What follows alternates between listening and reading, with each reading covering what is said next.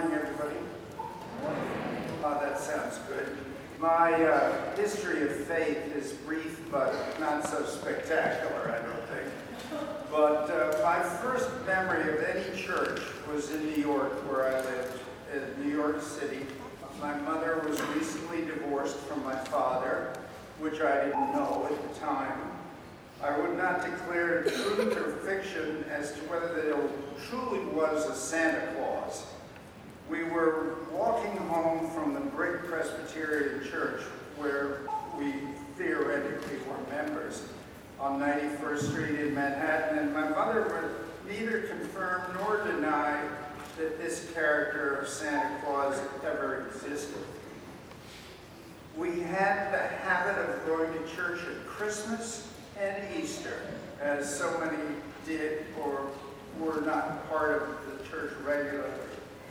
And that was about my total exposure to church. You would not say I was deeply interested in understanding religion at that time. It wasn't until much later that I met Peggy, who many of you know, who was emotionally and spiritually involved with her local Sheffield, Alabama Episcopal Church. I gradually became part of her church, as I called it at first, but it was not long before faith began seeping into my life. And I really mean seeping. For years after that, I went to church with Peggy. It was as if I were joining her faith and not discovering my own. But in 2015, I contracted a serious brain cancer called spindle cell sarcoma. And as you can see, I look weird. I thought I had to put the rest of my life on hold. My depression about what I considered a fatal disease started to worsen and threatened to take me over. And as I listened to my oncologist tell me that I had between 6 and 12 months to live, the battle faith requires many scars before it is won.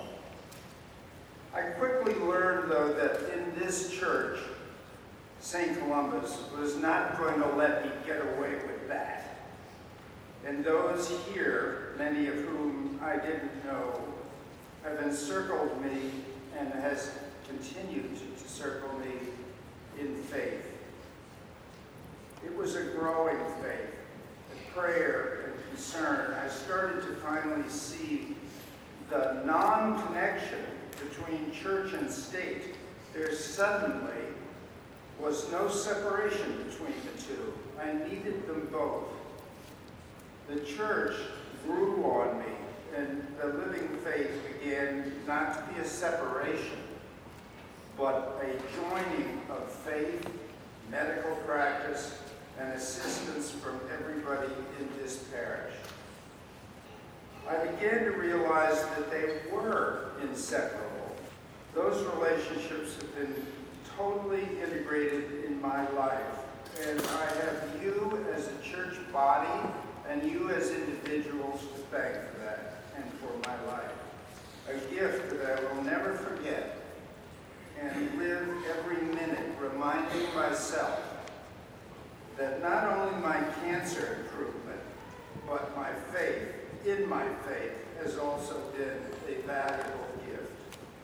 I come before you to thank you for being the source of that faith and participating in my life and sustenance in this church.